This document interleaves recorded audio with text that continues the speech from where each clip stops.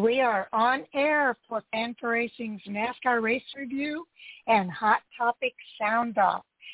Tonight we are reviewing the races at Dover Motorspeedway, and in our first half hour we will do a review of the ARCA East race at Dover Motorspeedway on Friday.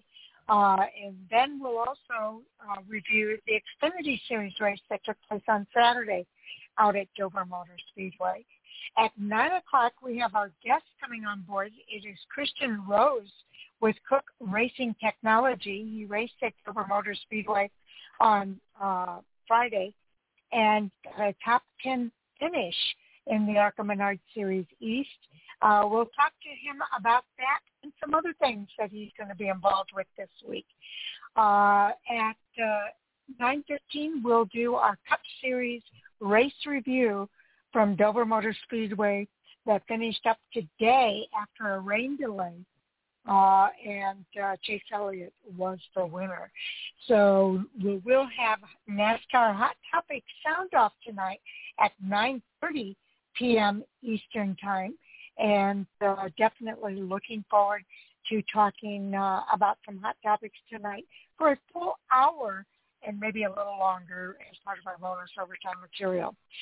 Joining me shortly will be our co-host for tonight, and I believe that is Jay Hughes. I'm sorry, that's going to be Sal Sigala tonight is our co-host, and definitely looking forward to having Sal Sigala on the show with us here tonight. Let me go ahead and get started with the ARCA Menards Series. They were racing at Dover this past weekend, and Taylor Gray took the new Ford Mustang to a victory at Dover Motorspeedway this weekend. He had a great finish, led about 55 laps, and that was enough to get him that victory for this season.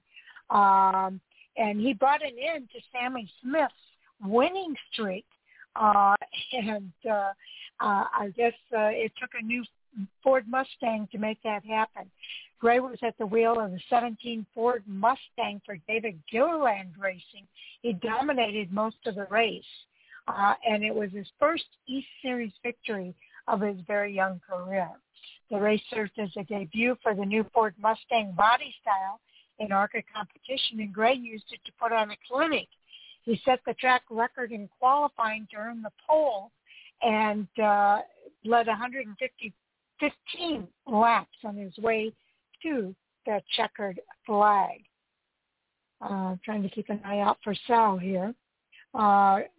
Gray also, it was actually his second victory in the ARCA Menards Series platform this season, following his maiden ARCA Menards Series start earlier this year at Phoenix Raceway when he won that race. So it was a pretty good race for Taylor Gray.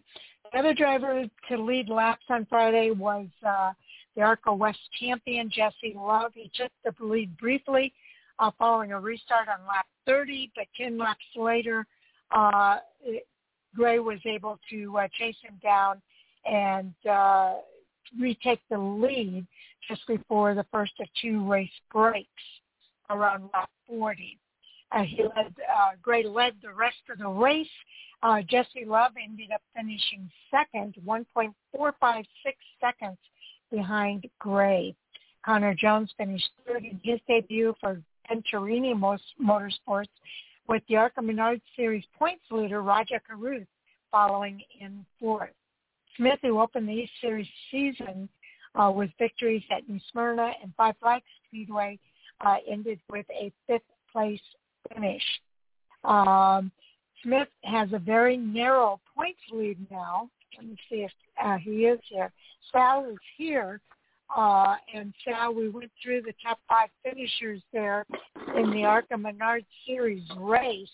It was Jake Bench, Jonathan Schaefer, Leland Honeyman, Daniel Escato, and Christian Rose rounding out the top 10 drivers. Your thoughts about that top 10 in ARCA Menards East at Dover. Yeah, it was a good race. I'm sorry I missed it, but I caught some of the highlights from it, and gosh, you kind of feel bad for Jesse Love, but that man, those Gray boys are sure on a roll, when it comes to winning. Yeah, they're doing.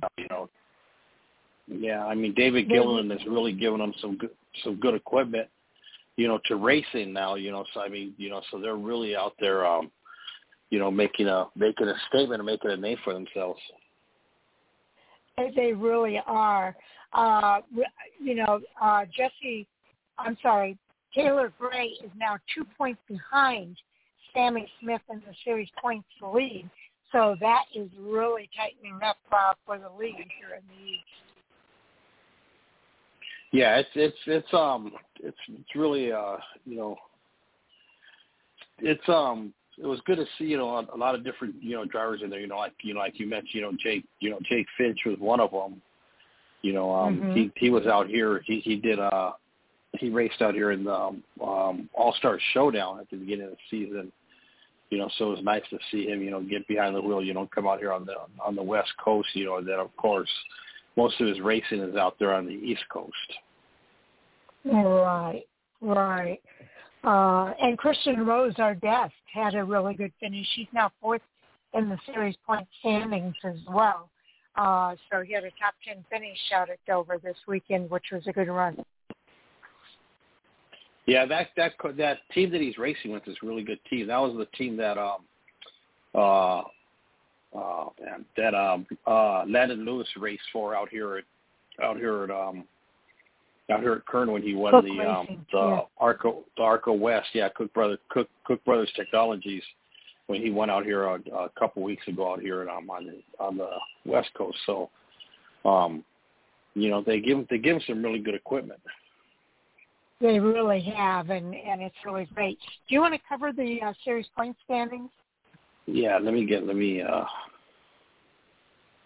I just had it right. Yeah, so the series point standing is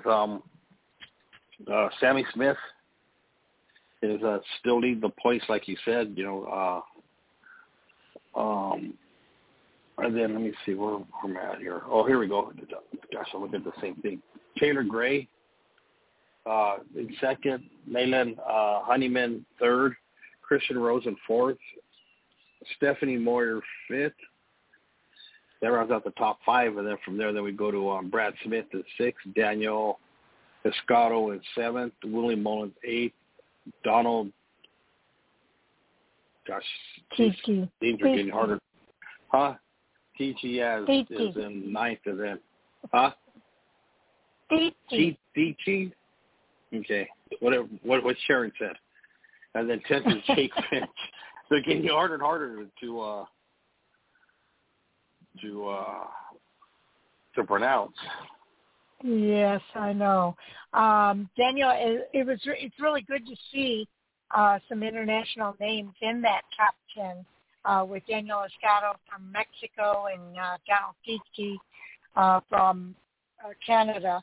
So I really like that we have some international drivers racing in the ARCA Menards Series. Yes, it's let me see. I'm trying to see. We got only 6 drivers that have competed all 3 races so far this season. So hopefully, as they go, like they go to track, they'll a driver will jump in here and there, to kind of help fill out the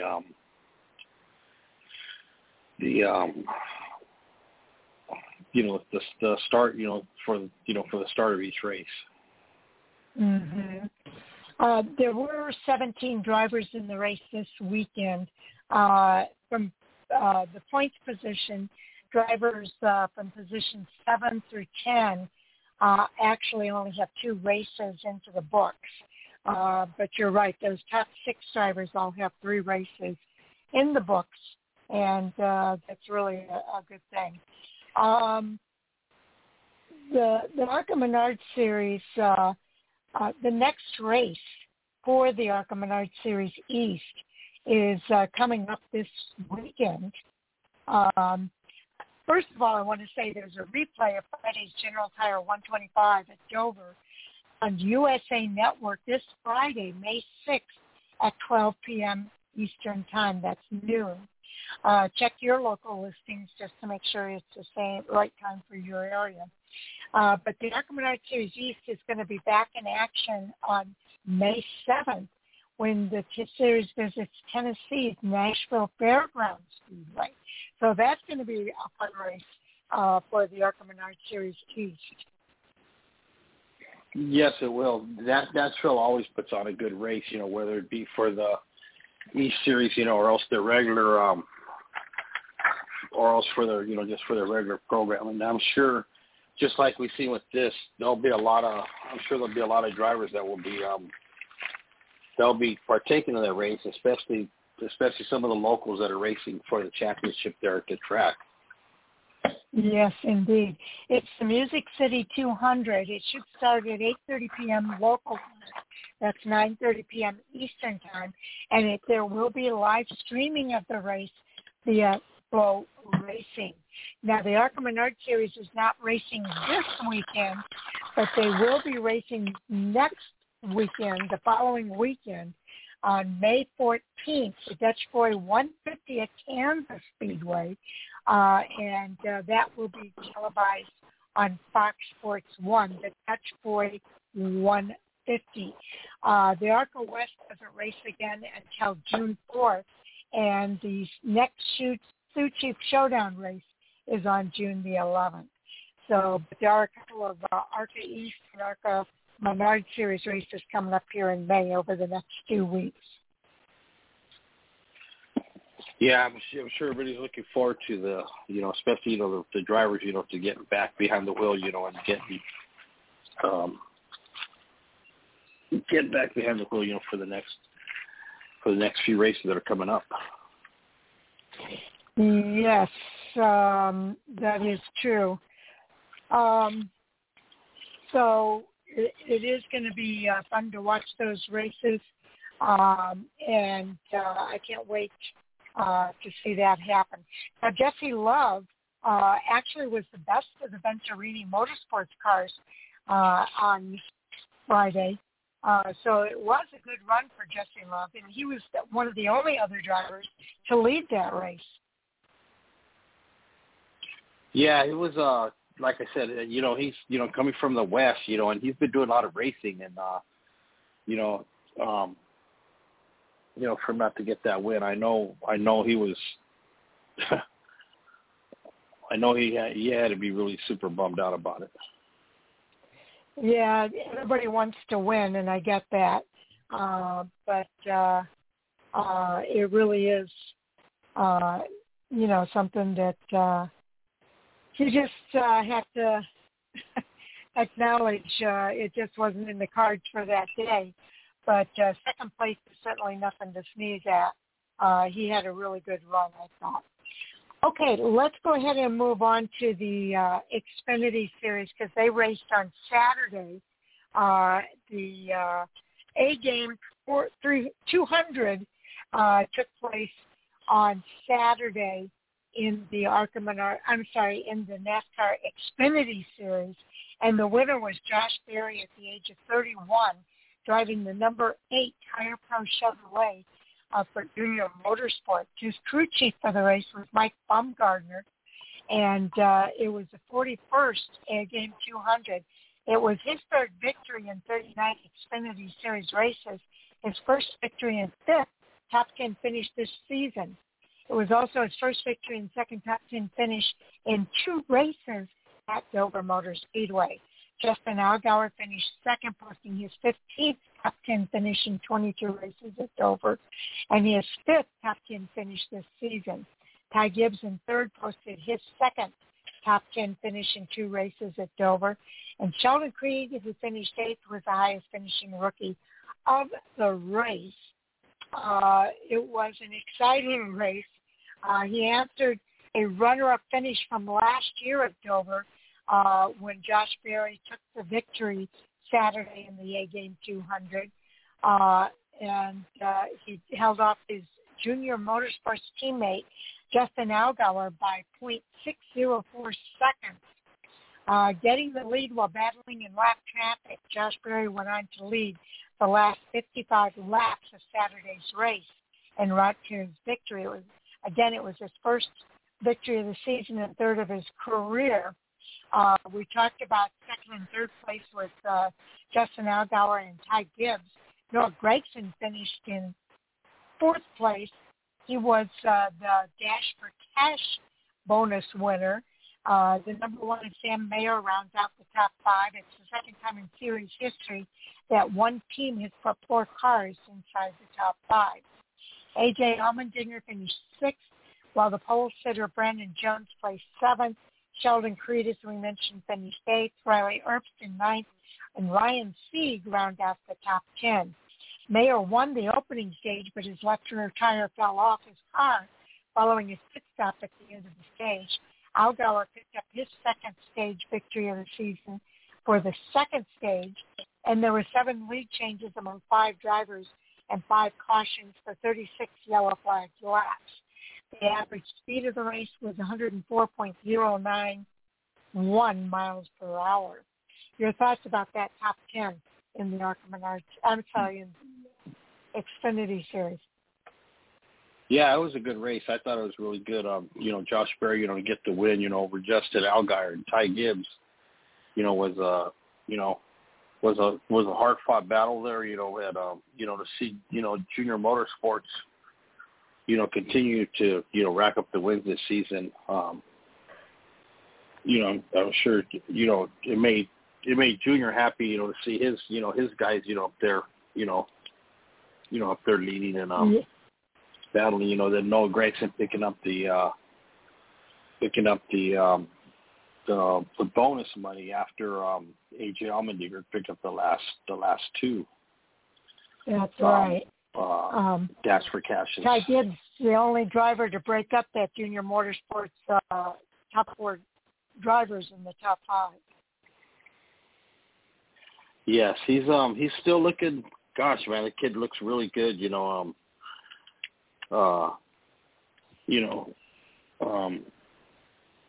But like you said, the junior motorsports team, is starting to come around and starting to, pick up wins, pick up stage points, and most of all, they're seem like they're firing on all 4 cylinders. It certainly does, and they've been very, very strong this season and continue to be. I think they're going to continue right on through the season. This was a 200-mile lap, at 200 miles for 200-lap race, and a 1-mile concrete that we know tears up tires.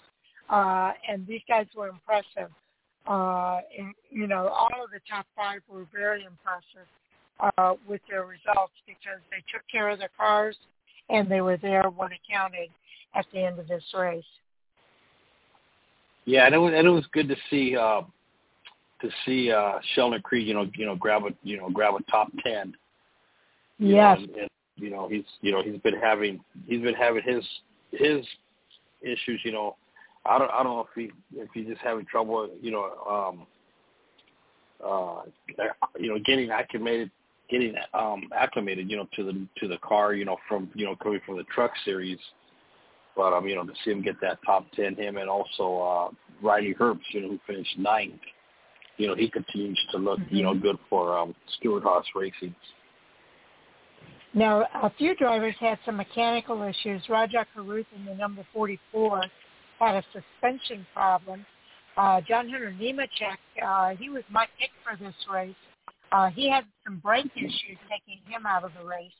And Bailey Curry in the number 4 had an engine issue. So those 3 drivers were not able to finish the race due to those mechanical issues.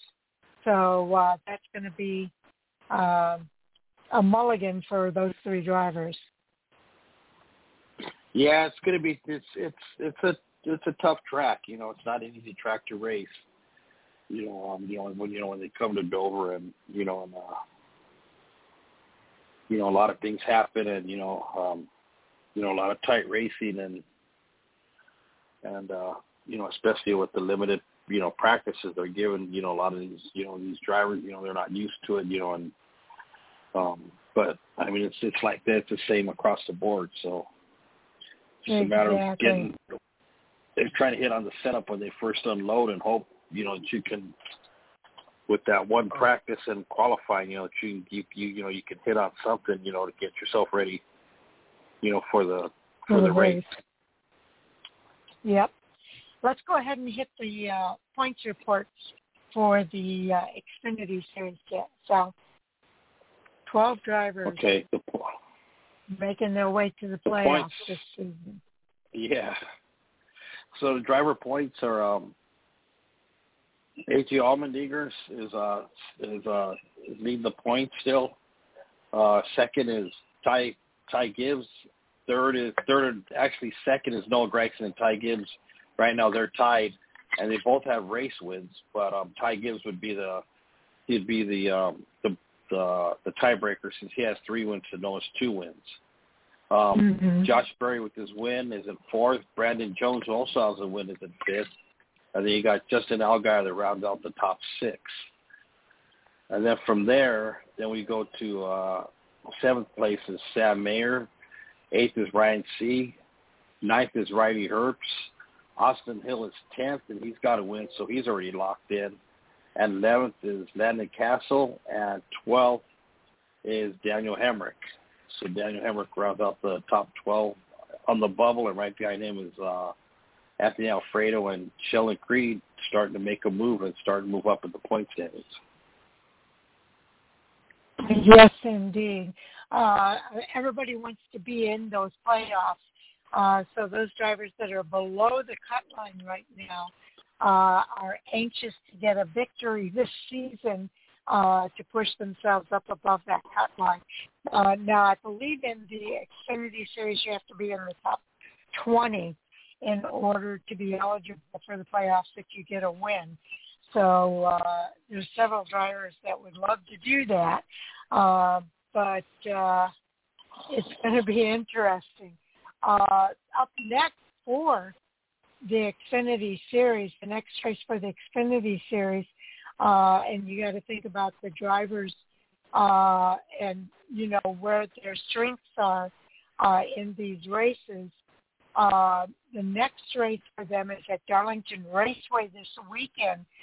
The Mother's Day Throwback Weekend will take place on Saturday, May the 7th at 1:30 p.m. Eastern Time. Jay and I will preview the race on Thursday night. But there is going to be qualifying and practice session for these guys. But who do you think is going to rise to the occasion at the Lady in Black this coming weekend? So it's going to be tough. I think Noah Gragson, he's kind of on a little bit of a roll here. I think he's going to carry the momentum into there. But then you can't ever count out A.J. Allmendinger and I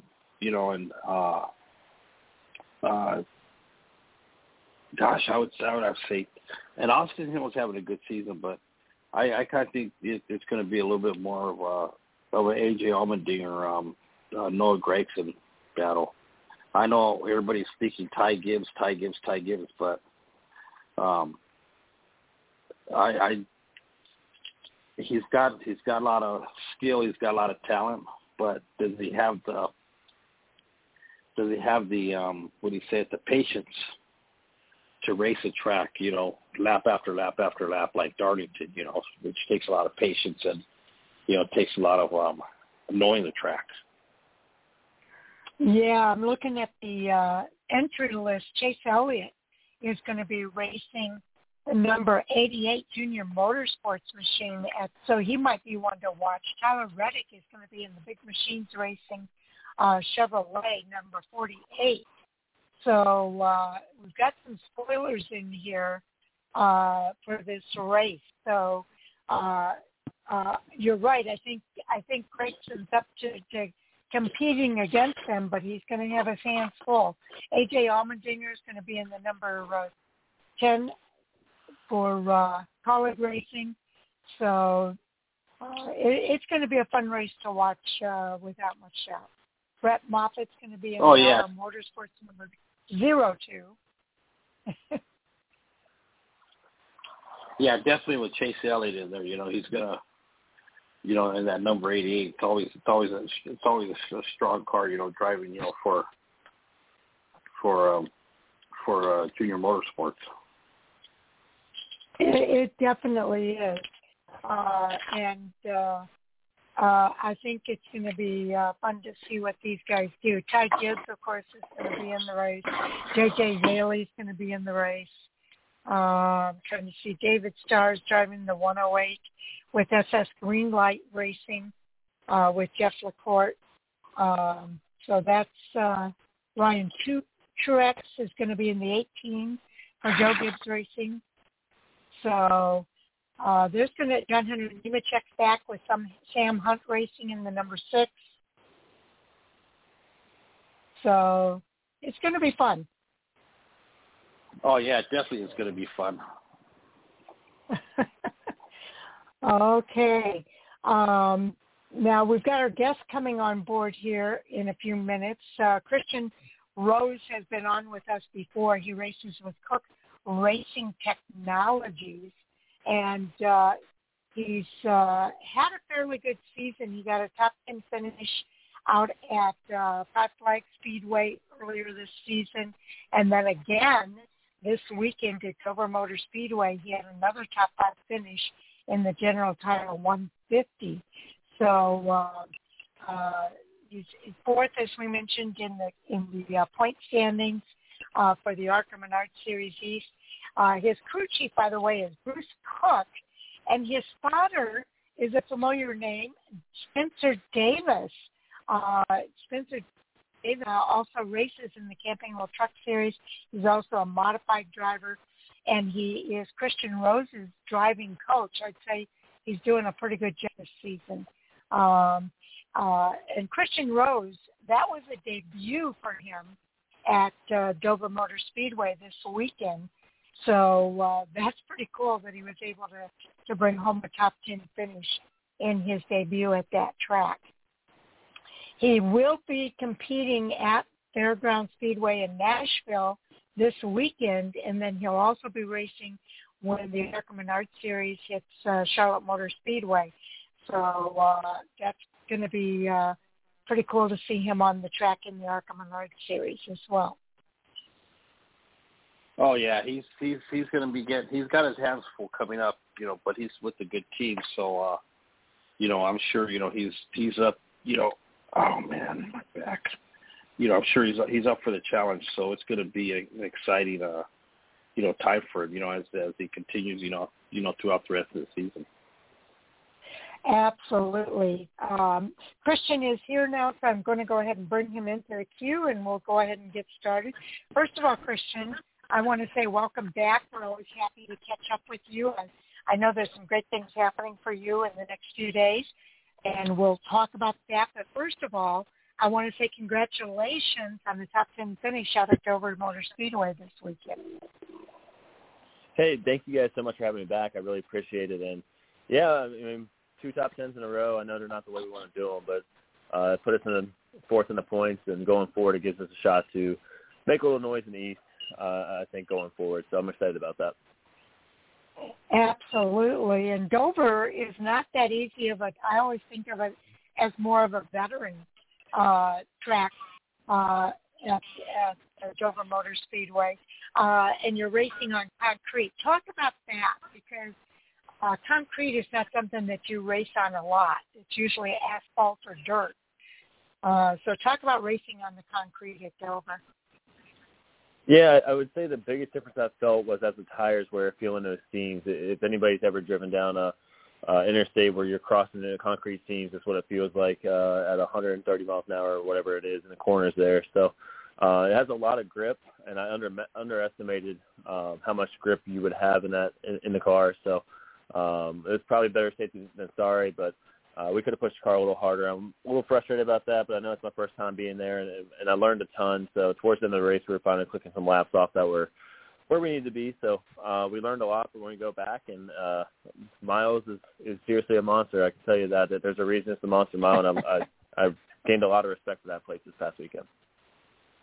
Okay, that's awesome. Now, Chris sent me some info, and he mentions in there that your crew chief, of course, is Bruce Cook, but your spotter is Spencer Davis, who races in the Truck Series and some modified races. Talk about having him as your mentor and coach. Yeah, Spencer's been huge. He we room together on the road and stuff, and he's somebody you can really lean on because he's been to all these tracks. He's competed. He's won races in a lot of series, and he runs up front. So anytime you can talk to somebody or pick their brain on tracks that you've never been to, especially when they run well, it's a huge help. And he's also a huge help in keeping me level-headed and keeping me focused in the race car. So very lucky to have him. He's been incredible to helping me this year. There's been a lot of things he's taught me, and we're continuing to build some stuff to go forward and continue to get better. Absolutely. Now, I know that Bruce Cook also, I'm going to let Sal talk about that. Because I know he's going to make some connections there with Bruce Cook. But I wanted to talk to you about tomorrow. Before you were racing, you were a baseball player at the University of Maryland Eastern Shore.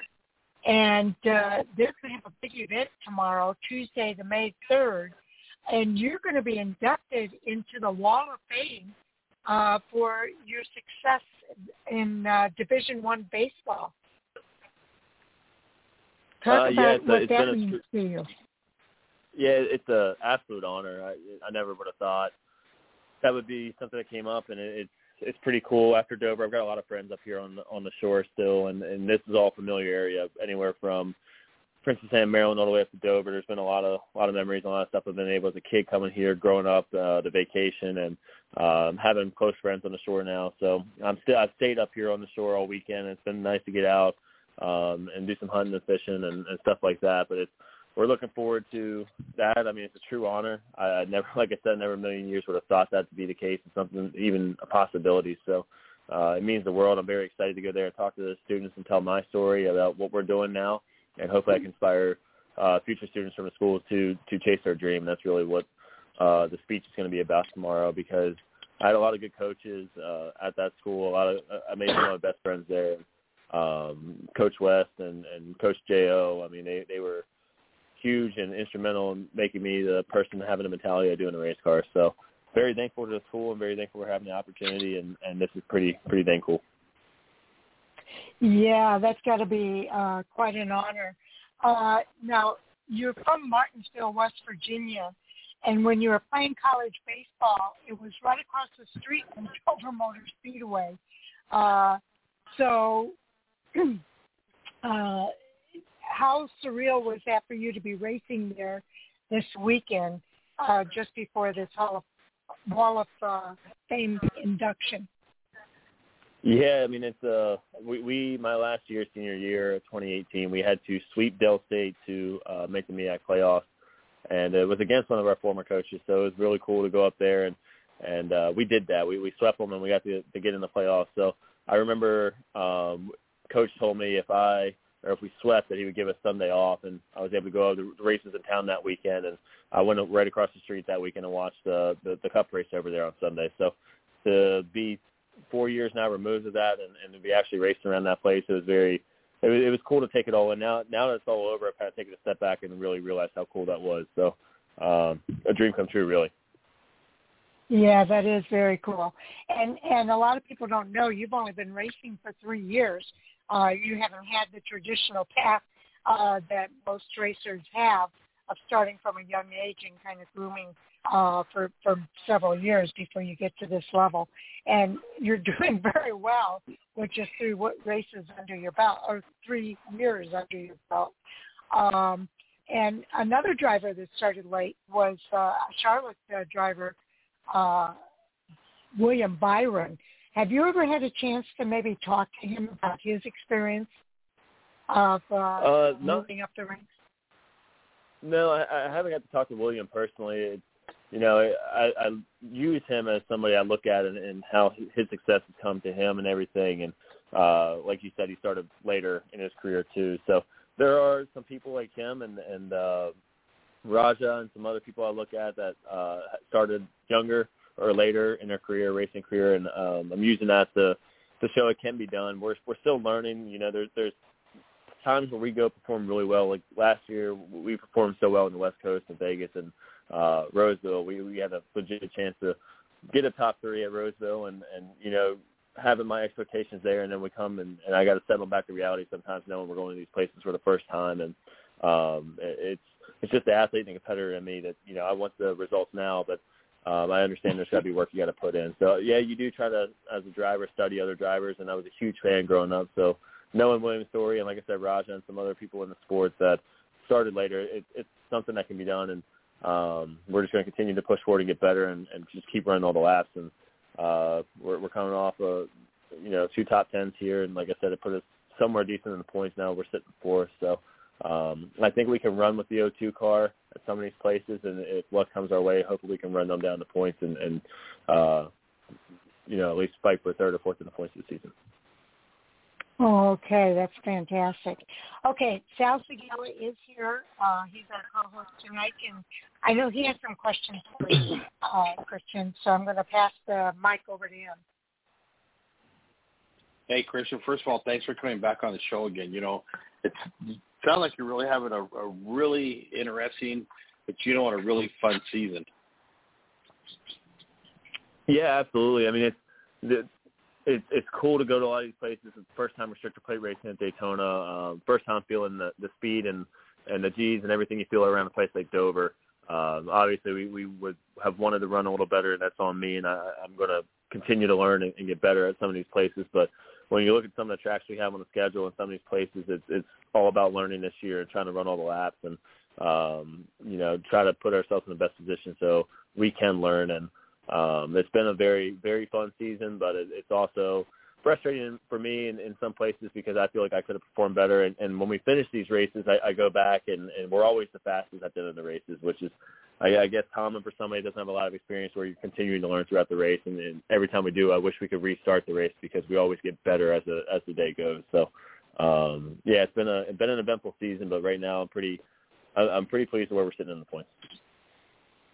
And actually, when we talk about Cook Brothers Technologies, the teams they put together, you just had one of your teammates last weekend, pick up the win out here at Kern, Landon Lewis, who's being coached by Ron Hornaday Jr. Yeah, I mean, it's cool to see the team. I was very amped for him. I texted Bruce immediately the next morning. I had gone to sleep because it was a West Coast race. So I texted those guys, and it's cool to see them run well. Amber ran well out there as well in our other car. So it's cool to see the team get the results they deserve. Bruce has good stuff. He's got really, really competitive stuff. He gives you a chance to go out there and perform at the top of or the best of your ability. So when you see a teammate win and everything, it gives you confidence as a driver knowing, we should be able to back that up and do the same thing. So I've got confidence going to Nashville. It's a place I've been in a super late model before. It's one of the only 2 places we're going to go this year that I've had experience at before in some sort of car. So Nashville's a place that circle that we should run pretty well. And any time a team like that can put together, a stable of drivers, especially young drivers, yourself, like you'd also mentioned Amber, who's also running as Landon's teammate, and then to go out and get the results that you guys are gaining against some of the bigger teams, that's, like out here on the West Coast, you got Bill McAnally Racing, you got Sunrise Racing, and, there's a couple other teams, but even on the East, to to get those results. It's not easy because these teams have been around for so long. Yeah, I mean, that's the best part about racing for Bruce is, he does build race cars that can go compete with those guys. We proved it by winning out there last week, and then we also, when we were at Phoenix, we outran a lot of those bigger teams throughout the majority of the race. I just made a mistake in the race that kind of put us behind. So the cars got speed, and we are able to compete with those bigger teams. It's pretty cool to see a team like Bruce and everything those guys do with 4 full-time employees able to show up to the racetrack and with everything going right that we can outrun or run right with those bigger teams. So other than them running the ARCA East, is there any other super late model races that you have coming up? Towards the back half of the season, I think we're going to try to run some late model stuff. We toyed around with the idea of doing some stuff in the summertime, but I know these bigger events towards the end of the year are some things we have circled. Nothing official yet that I can announce or say, but there are, towards the season after the NASCAR stuff kind of slows down, we're looking so we can stay in the seat and keep racing. Yeah, because actually Nashville, you got the All-American 400 coming up in October, which they run it the last weekend of October. And, I kind of figured, that, with your experience out there, that might be maybe something you might have circled on your calendar as a maybe. Yeah, I mean, I would love to go back to that. I don't think we have plans to run National this year and anything outside the ARCA car, but I would love to at some point get back in the Super or something around, or a Pro or anything around National. National's a lot of fun. It's high banked. It's worn out and allows the driver to really be a driver. It's not one of these places that you're wide open to the floor or just lifting the throttle and getting right back into it. But it's one of those places tires are going to wear out. You're going to be slathered around, and it allows the driver to really show what they can do, and that's a very cool kind of place. There's not a lot of tracks like Nashville out there. Then of course, everybody wants to, they all want to make it out the first weekend of December, to the Snowball Derby. You got the Snowball Derby, and you got the Snowflake 100, which is another pro late model race. Yeah, that's something I have circled very high on my list at some point, is to run the Flake and to run the Derby.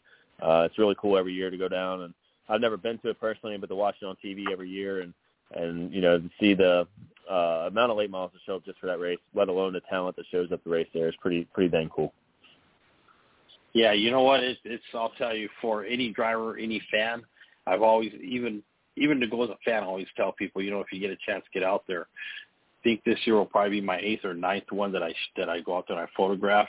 And I know I look forward to it every year. I just look forward to the competition.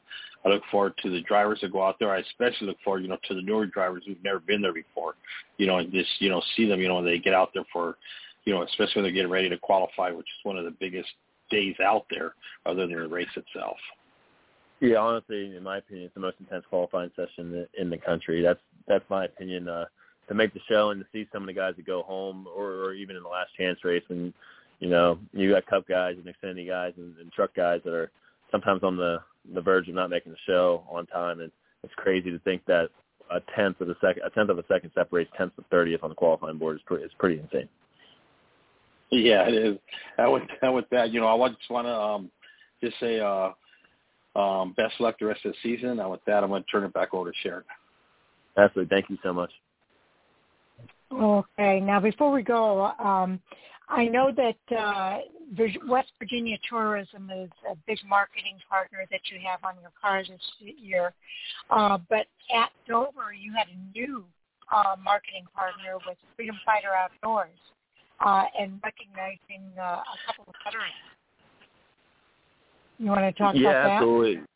Absolutely. First of all, West Virginia and what they do to allow me to be on the racetrack, and Governor Justice and what he believes this can do for the economic development side of our state, and just having West Virginia traveling down the interstate on the hauler or where we're racing each week, it means the world to have the opportunity, but it's also very cool to have the West Virginia Tourism Department shown on TV and all over the country. So it's very cool as West Virginia to be able to represent my state on and off the racetrack, and going to the Freedom Fighters Outdoors, those guys, it's incredible what those guys do. Our men and women overseas, it's something that means a lot to me. All my friends are in the service.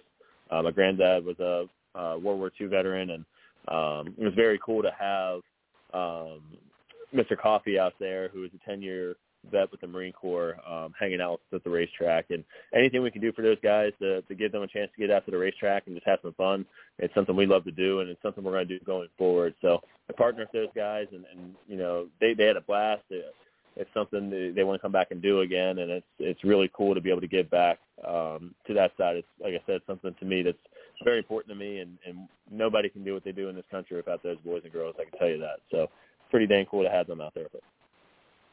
Yeah, it definitely is. We really appreciate all of our veterans, past and present and future, really, and all that they do to protect our freedoms.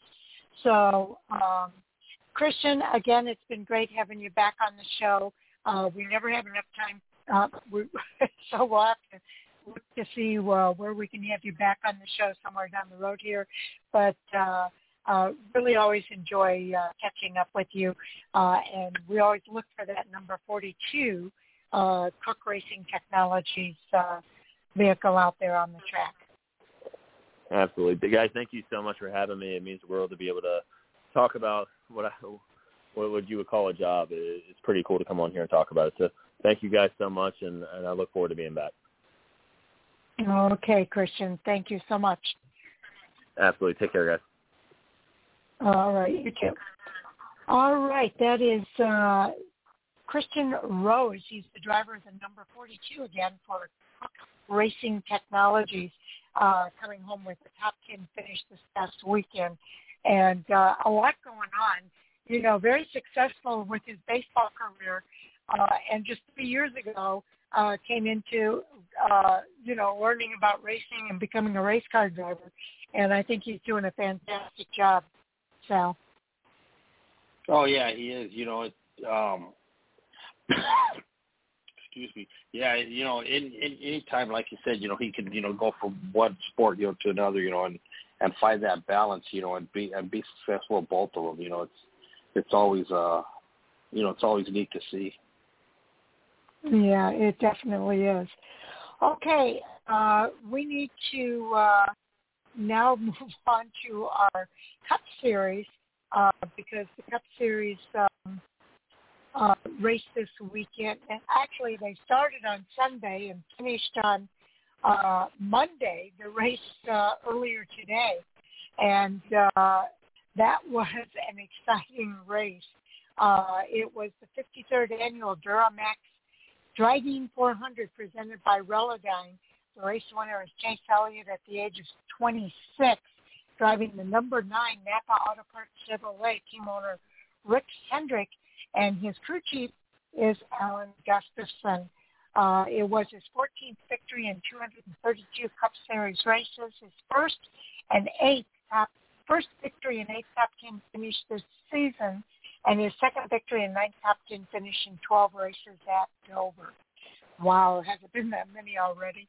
Ricky Stenhouse Jr. finished second. He posted his 4th top 10 finish in 19 races at Dover, and his second top 10 finish this season.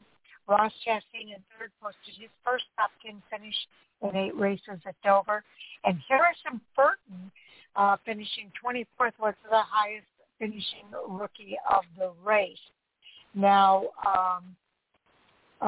it was an exciting race. Chase Elliott takes home his first win this season, and he's right now the series points leader. He earned his first victory in Monday's weather-delayed race. He led the final 53 laps of the 400-lap race, pulling away from House Jr. for a 2.577 second gap between first and second.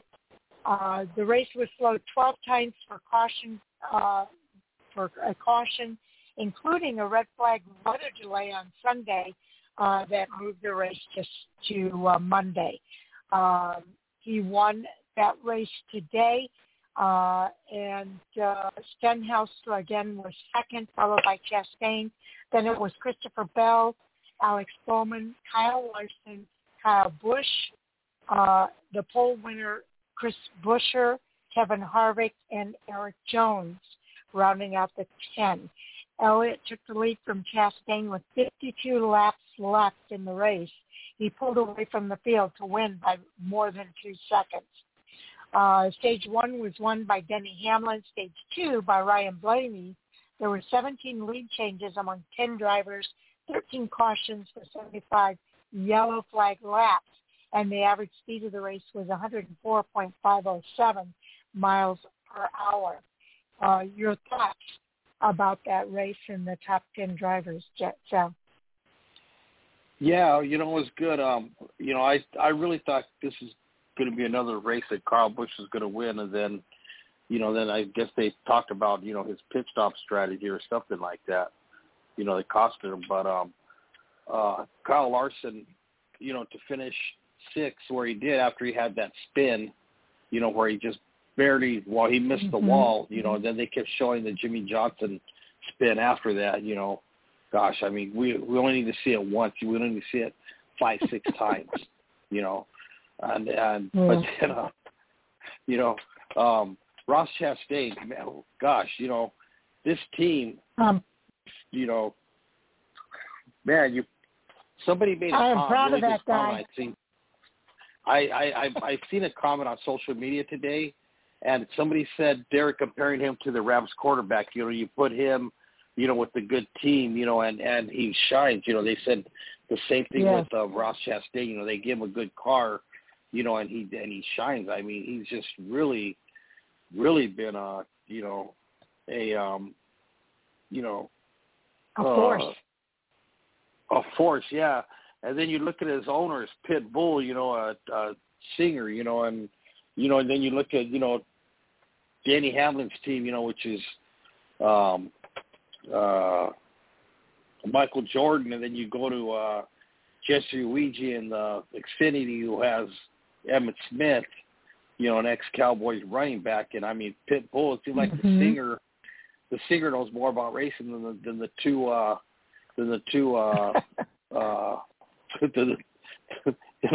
basketball star,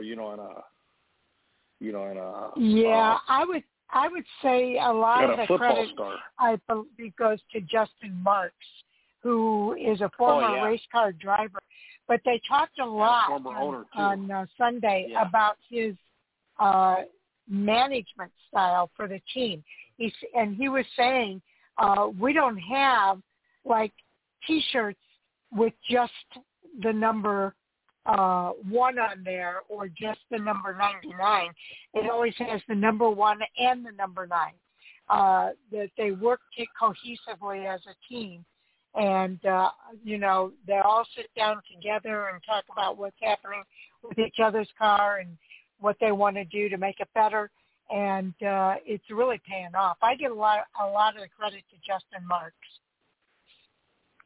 Yes, and like you said, he brings a lot of knowledge, to the team, and I'll tell you that number 1 team, watch out come the playoffs, if they keep at this pace, even though, you still, you got HMS, who now all their everyone on the team has a win, Yep, they're all in. But it looks like JGR is just having their issues. I mean, Danny Hamlin lost a tire, today, which is going to cost his team, 4 weeks without the crew chief and, without the tire changer and,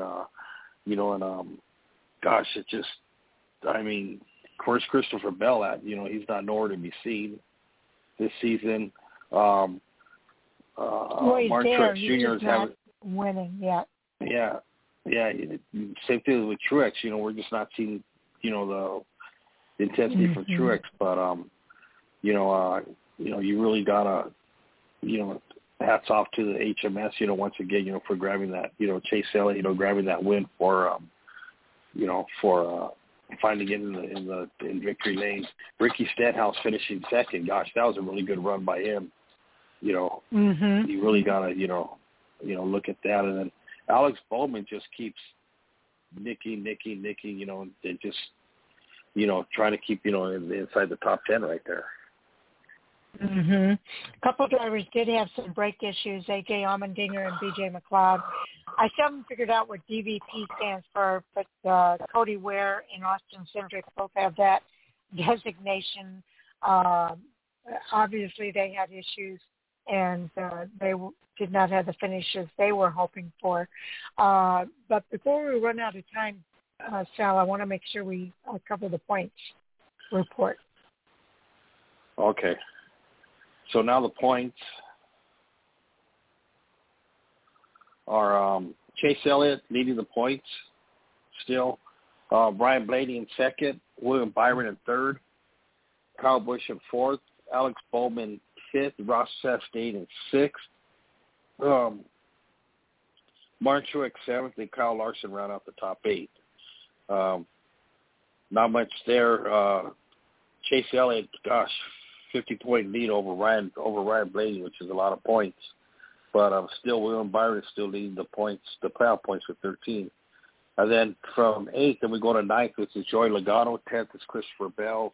11th, Eric Almirola. 12th is Kevin Harvick. 13th is Chase Briscoe. 14th is Eric Jones. 15th is Austin Dillon. And rounding out the top 16 is Tyler Reddick. And only 8 points over Daniel Suarez, who is sitting in the 17th spot. Yeah, I think that's going to be interesting because you've got Tyler Reddick above the cut line, and it's Daniel Suarez, Austin Cindric, Chris Buescher, and Kurt Busch, drivers all below that cut line.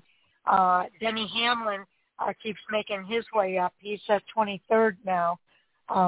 So he's trying to move up the list. Brad Keselowski is 30th right now. He must be in the top 30th in order to get into the playoffs if he should come up with a win this season. So a lot going on these points. And only 2 drivers have 2 wins so far this season. William Byron, one, and Ross Chastain, the other one. So really good run for both of those drivers. Oh yeah, it is. To see Kevin Harvick, kind of solidly, inside the top 16. But there's still a lot of racing left to go. It's see who's going to pick up the next win. As far as the drivers who don't have a win yet. Martin Truex still without a win. Kyle Larson only has one. Last year, he was just the dominant force in the series, and all of a sudden this year, he's just like any other driver, trying to get his wins, and stay in the, he's already locked into the playoffs. But I mean, even Joey Logano is still without a win, which is something we're not used to seeing. Mhm. Yeah, it's really cool. We didn't really get a chance to talk too much about short track racing this weekend. Are you going to be at the racetrack this weekend, Sal? No, you know what? Actually, I'm off until I get back from my vacation. Okay. So there's another young gray that's preparing for their first start at Millbridge, and that's Delaney Gray. She's a young lady getting ready to start her career, so watch for that this weekend. Also, 14-year-old Evan Getz wins the Leonard Evans 150 this past weekend in the Northwest Super Late Model event. So, again, this is where you see a lot of the up-and-coming racers that we'll be seeing in the ARCA Menards Series, and eventually some of these guys will move on to the NASCAR Cup Series. So a lot of examples of that over at Racing America. Flow Sport Racing has the ARCA Menards Series East Race from Dover. Actually, it was also on Flow Sport, and again, that the delayed race broadcast is going to be on USA this Friday. So definitely a lot to look forward to there. Sal, I appreciate all that you do and that you're able to be a part of our radio broadcast. So thank you for all that you do. And you know what? And a big hats off to you, Sharon. Not once did you call me Jay tonight. Oh, I really had to work hard at it. Thank you. So thank you for that. But anyways, we'll talk to everybody next week. You guys have fun on the rest of the radio show. And have a safe week, have a safe weekend, and we'll see everybody next Monday. Good night. All right. We'll look forward to talking to you then. All right. Coming up is our NASCAR Hot Topic Sound Off. I don't see Jay here yet. I know he's planning to be here. So hopefully he'll be on shortly. Let me just send a message to him to see where he's at.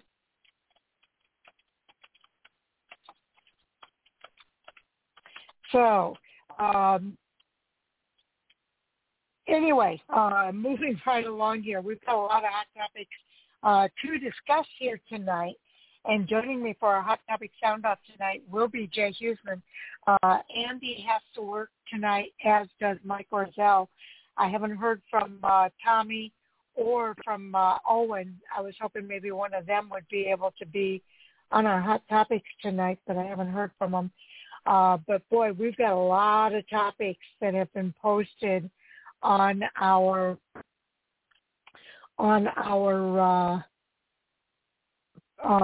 Teams page. So looking forward to having that here in just a few minutes.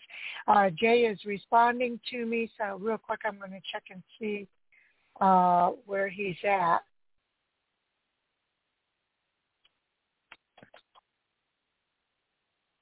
Okay, so anyway, we're looking forward to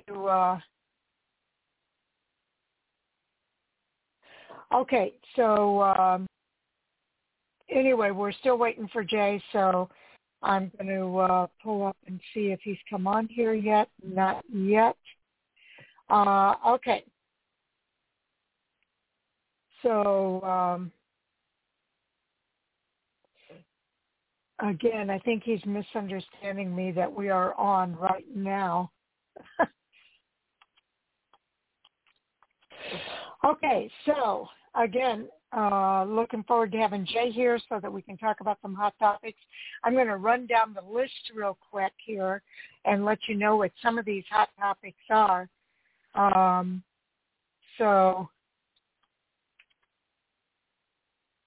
Hopefully we'll hear from him very shortly here. Some of our hot topics here tonight include charter system could come into play this year or next year. There's an article from Beyond the Flag, the overlooked rule that could put one Cup team at risk. So we will talk about that a little bit. There's also a post here posted by Mike.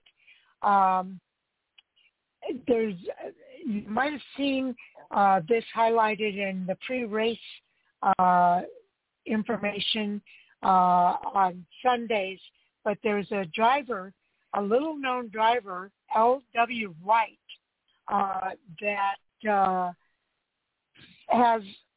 came and went and vanished as quickly as he came in, and he is been discovered.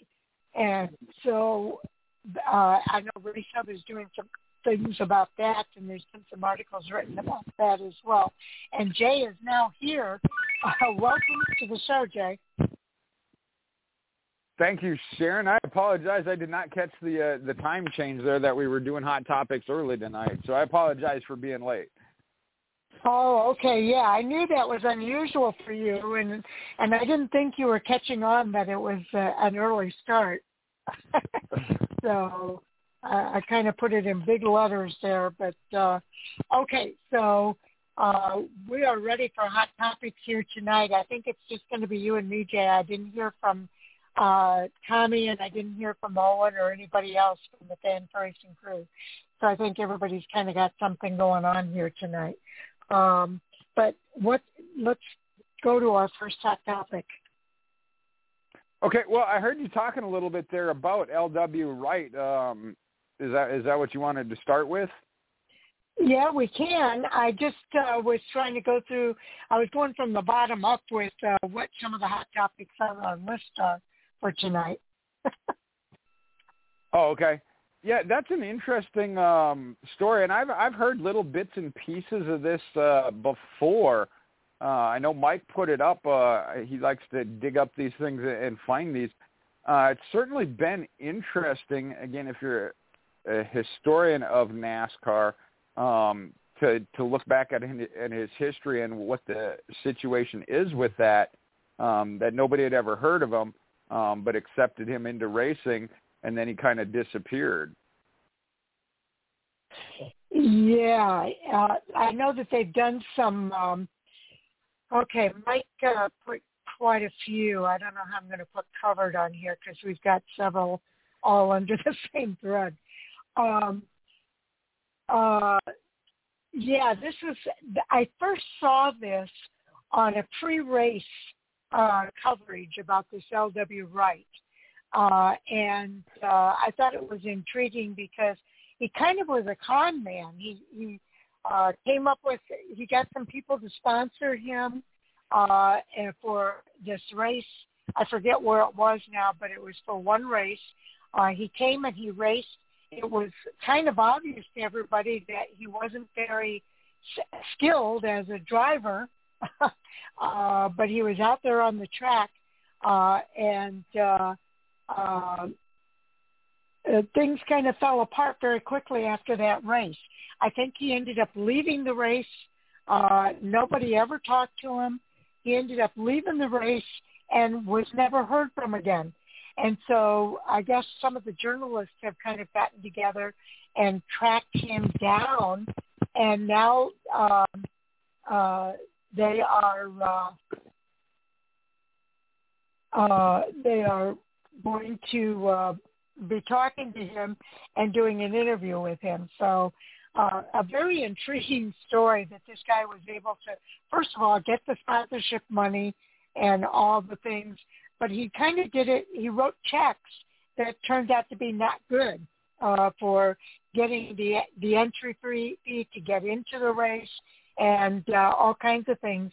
It was a few weeks later that those checks were bouncing, and by that time he was long gone. Yeah, unfortunately, I mean, you don't hear about this a lot. And as I was thinking about that, if you think about the movie Days of Thunder with Tom Cruise, when they did that story, there was that subtle storyline in it when Tom Cruise, Cole Trickle talked about his dad selling junk bonds in order to fund the team. We have seen some sponsorship deals here recently that have been iffy or had some issues. So it's not a huge thing, but it still does even happen even in this day and age. Mhm. Yeah, unfortunately it does. But this guy's been missing for 40 years. So they did it, I guess that's on Scene Vault podcast. They did an interview with him. And if you go on Twitter, you'll be able to hear that podcast of the interview that they did with this driver. So for those that might have an interest in hearing about that conversation with this guy that's been missing for 40 years, it might be intriguing to listen. It's always interesting to read about some of this, again, especially for myself as kind of not a full historian, but I do like to go back into the history books, if you will, or find history on the internet now. It's not actually into the history books, but to go back and look through some of this and understand, again, where the sport has been, where it comes from, and where we're at now, to see that comparison. I enjoy doing that anyway. Yeah. It's always, it's part of the NASCAR history, and it's just an intriguing story. So the story of L.W. Wright, ESPN also has a write-up about this driver. and one of the longest mysteries in NASCAR. He raced, let's see, I just lost my place here. He got on Talladega Speedway for 13 laps during the 1982 Winston 500. And like I say, these people from Scene Vault tracked him down and did an interview with him. And it's all very interesting. So he only raced for 13 laps. It was obvious that he wasn't really keeping up. So going to be interesting. Now, mixed in between here, and I'm not sure how this ties in. Do you know how this ties in, Jay? Mike says supposedly this guy has the fire suit worn in the only confirmed picture of LW. And it's the Jeff Gordon 24 replica DuPont NASCAR fire suit race uniform. It's a kid size 7 that he's selling, and that's part of how they tracked him down? I was going to say, I think that is what sparked the interest in finding him and undigging the knowledge of who he was and how he ended up with that suit then. That's kind of what started the whole intrigue on the situation with it. Okay. And then somehow we've got the charter system under this same thing, so maybe we should go to that after we finish this so that I can put covered for both of those topics. Yeah, I had put that one up. Did I not get? I thought I had it as a separate, but maybe I put it in under the wrong. Yeah, you put it in under this thread, so yep. It makes it hard for me to cover it in here. Is there anything that you wanted to say about this LW Wright thing? No, like I said, it is kind of an interesting story, and like I said, I do see some similar things in today's racing. And then, like I said, the fact that it kind of Days of Thunder kind of came to mind. So it's one of those storylines in it. We think back to of even how the sport started in moonshining. Some people don't want to hear about that, but that was kind of the thing back in the day of the con man type deal. Yeah. So you can't ignore it. And like I said, I mean, it's a little bit different in today's world, but there's still some applicable things that can be learned from it. Yes, indeed. Okay, let's go ahead and talk about the charter system could come into play this year or next year. All right, the one I put up there, and I see now where I got it underneath that one. Sorry about that too. Several charters had changed hand before the 2022 season, which doesn't exempt them though from the minimum performance standard. Essentially, that if you finish in the bottom 3 in points for 3 consecutive years, that NASCAR can take the charter away from you. And there's been a lot of changes of teams, and one of them being Rick Ware, had 2 of them. The one that they felt was more at risk, they had Corey LaJoie take over this year, and right now is in position to not be in the bottom 3 at the end of the year. He's currently, I believe, 28th, which would pull him out of that risk situation. But what I think needs to be looked at is NASCAR has kind of allowed this manipulation of the rule by changing the charters and the teams that have them in order to prevent that from it being the same team for 3 years in a row. But with teams like Junior Motorsports that are looking for a charter possibly, I've got to throw that in there possibly, and other teams that we've talked about possibly expanding and that search for charters, I think NASCAR needs to take a look at this of if they want 36 competitive cup-level teams out there, that they might need to look at this and enforce that rule, and because we haven't seen it yet as that they took one away from them. So whether or not we see that in the next couple of years. Okay, where they take a team and NASCAR takes over the charter, you mean? You think that yeah, we might whether or not see that? they take the charter away from a team, which obviously is not top competitive team. Okay. And right now, that team that's vulnerable is Rick Ware Racing. That is the most prevalent one. There are a couple that have been in and out. I know JTG, I think, scrolling down here, was one of them that was mentioned, but right now they're sitting pretty good. Right. Okay, so, yeah, this is something that NASCAR will need to take a look at. I would think now that has been talked about, they'll provide some clarification if they're pressed for that. But they haven't. They have been pretty lenient with allowing teams to, and that was part of the deal. I think when they put this charter system together, it was to create value so that if the team did leave the sport, that they would be able to sell their team and have some value to it. So we'll have to see. And it does make sense to me that NASCAR would take over a charter if the team's underperforming to the standards. NASCAR's Cup Series is an elite series, and the elite drivers should be racing in this series. And teams should be making progress as well within the series. I think the days of having a team in the series just to be in the series, I think those days are over. They're looking for these teams to perform. Unfortunately, though, somebody's going to have to be in the bottom three. I do like to say that it is a team that has to be in the bottom three for 3 consecutive years because somebody can have a bad year but still recover, like you mentioned, Rick Ware with Corey LaJoie. That team's made progress this year, and they're no longer in that position.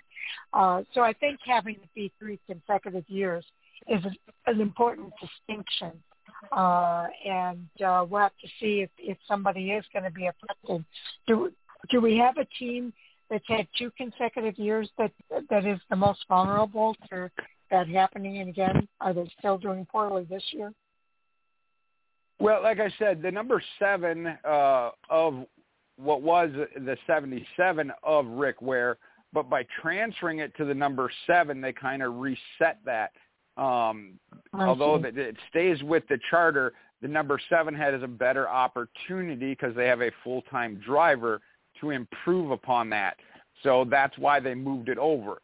And for fans to understand that, I don't know how to – basically you're giving it to a better team to try and improve and get them out of that 3-year window, and then they get – if they lease the charter to the team. And I think back to, I believe it was – I'm trying to remember who leased theirs to the Wood brothers for the first year that before they had a full-time charter. They knew that the Wood brothers team – would probably get them out of that top or the bottom 3 for that year. Then they get the charter back, and that hits against it have been wiped out. So that's where that whole trading the charter or leasing it for a year was. I understand that there's so many layers to it because it does benefit them, but trying to get all this in my head and straight. I understand the value of the charter system when they brought it forward. Again, I've never been a fan of locking teams into the top 36, but team owners had no retirement plan, essentially, is what it is. If they got out of racing, all they could do was sell off their equipment, and it was normally very little on the dollar as far as what they got in return, partially because it is outdated. But so I understand the concept and appreciate that. However, it's just like anything we talk about when it comes to racing, teams find a way to manipulate it. And that's what I don't like, is how it's kind of been manipulated. Now, you made a very good point of it's not like a one and done, if you can't perform here and now. NASCAR said it's over the course of 3 years. But the team should have to earn that themselves. Like I said, not lease it out to a top team get it back, and that's all been cleared out because of the performance of a better team. You need to improve your team. And like I said, now when we talk about GMS come in this year, Trackhouse Racing, they have showed they want to be a top competitive team. They should be able to get a charter. And right now I'm going to just primarily use Junior Motorsports. Right now, if they want to get in, they're having to pay, I believe the last charters went for $10 million and up, or that was the asking price. We saw that with Trackhouse. They just bought out a Chip Ganassi organization, which then Ganassi got something in return. So that did work for everybody.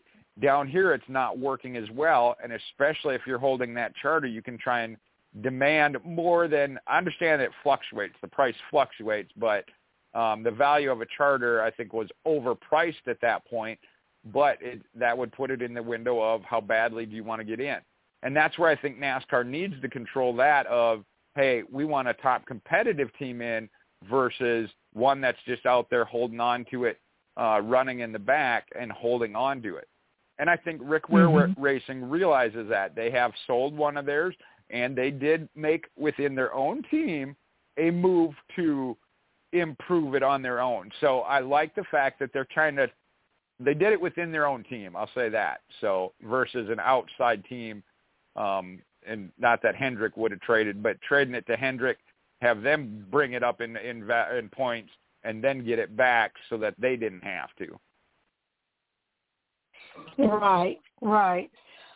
And I would say if NASCAR, apparently NASCAR doesn't have a problem with it, so I don't know that it's an overlooked rule. I think this is just something that I understand what you're saying, but NASCAR hasn't changed the rule. And I think if they saw a problem with it, they would change the rule. Do something different. But again, I think the rules are in place because they want to improve those teams. And I think if you're selling the team, leasing the team for a year to give it a chance to do better, I think, when you get it back, it's their responsibility to make sure that car is doing better. They should be learning from that experience. So I think that's why NASCAR is maybe being lenient with that because they're allowing them the learning curve of what they need to do to be more competitive within the sport. So I know this article deems it as an overlooked rule, but I think it's just something that NASCAR has allowed to happen as just – how long has the charter system been in place now? I want to say we're coming up on 6, maybe 7 years that the way the charter system has been in play. Coming up on that, it's at least 5 years. And I think some teams have kind of weeded out, if you will, because they could not perform, and they ended up leaving NASCAR, and new teams now have come into the sport. And I think that's a sign of a very healthy system. So I really think that if they give it a 10-year window, let's say, for this, what you're terming as a manipulation of the system. But to me, NASCAR's left the system open for a purpose to allow these teams to go through that learning curve and then get back on board with improving their team. At some point, I could see them saying, okay, we've given you a 10-year window, let's say, to get your team on board and competitive as a member of the premier series of the sport. But now we've got to kind of turn that faucet off and make some adjustments to the process. I don't see it as an overlooked rule. I think NASCAR is purposefully leaving that window open to give these teams a chance to go through that learning curve. Just a perspective on it. you're right. That article, particularly, like you said overlooked. I don't know that it was overlooked. It wasn't necessary to take a hard look at it in the past because we didn't have the teams coming in that we have. And you pointed it out. Starcom Racing was one of them, and that one is the one that went to Team 2311. Derek Cope and that team, the Starcom team, said, okay, we know we're not competitive. There's an opportunity for a team like 2311 to take it if we sell it out and have a more competitive sport. And they decided it was their time to get out. They weren't making the improvements or whatever the decision was that they were getting out. So there's parts to both of it. I think NASCAR maybe does need to look at, and I say reevaluate. Like I said, they haven't had to been in the position where it was really that necessary to enforce it.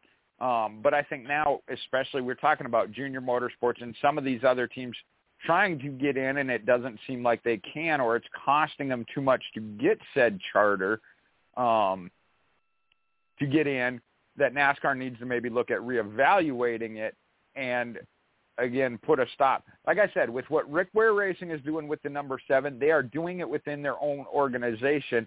I like that. And you're right. I like the 3-year of letting the team, if they are so choosing and trying, to give them that opportunity to build themselves up.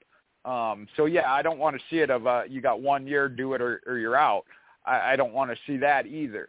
You know, we got to find the balance. And I think it needs to come back a little bit, but I don't want to see him take it away. I can tell you this up front. As much as I would like to see junior motorsports at the Cup level, if they choose to go that route, to be there, but I don't want to see NASCAR just say, okay, we're going to find a way to get you a charter and take it from somebody and give it to junior motorsports, because I don't think that's right either. So like I said, there's a balance there. I just think it needs to maybe be looked at and reevaluated, again, tweaked, not changed or taken away, but tweaked. Yeah, I can see that. I think that it was okay to leave it open for manipulation, if you will, during the first part of this system. But you're right. At some point, they do need to take a look at it and reevaluate what's best for the health of the sport. So I couldn't agree more. Anything else that you wanted to say there? Not on this one. I was trying to think somewhere up. I thought we had another one that kind of tied into it, but if you got one you want to go to, go ahead. I'm going to look and see where I can find what I had here for that. Well, again, you know, this happens, and I heard it on Sirius XM today too. People calling in saying start time should be earlier than, you know, or they should, you know, when they know weather is in the area, why don't they have an earlier start time? And, you know, it comes up every time we have a weather delay. And I don't know if it's new fans that are bringing it up each time, but there's a reason why NASCAR has the start times that they have.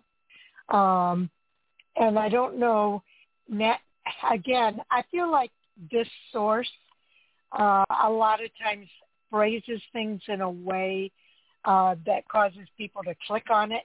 But when you look at it, it really isn't that big of a story. This one says NASCAR is accused of hypocrisy over the Dover decision. NASCAR abandoned the early afternoon Cup Series races on Sunday, so naturally how Sunday's race had transpired left many disgruntled. Again, I think people don't understand the logistics behind scheduling a lot of these races, and that you've got to have it at a time that is going to be conducive for viewers, not just on the East Coast, but on the West Coast as well. A 12 o'clock start time, which is what this one was, means that people on the West Coast are watching, 3 hours earlier. So 3 hours earlier is an 8 o'clock start, or a 9 o'clock start. You're asking people on the West Coast to watch this race at 9 o'clock in the morning. So I think NASCAR, I don't think you can go any earlier than that, is what I'm trying to get at. What you hit on there that I'd like to go with is, you're right, that somebody that gets a hold of this and wants to point out one particular aspect of it isn't looking at the full picture and all the things that come into play. The other thing that comes into play is the television viewership, like you said, of from the West Coast, if they're watching it. And you want to say, why does that matter? Because that's where the majority of the money comes from. We talked about that on Thursday night, I think it was. So there are so many things that come into play, and NASCAR tries to balance that.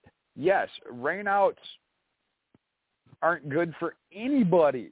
And I go through this when it comes to the dirt track racing and making that call of when to call it off or how soon or how quickly. Rainouts aren't good for anybody that's involved in the sport. So, and from what I heard, the weather really wasn't even radar projected when it comes to that. If NASCAR does see it coming, they either bump up the start time if they can. Again, they got to work with, like you mentioned, the television time slot. They will try to do what they can to avoid that.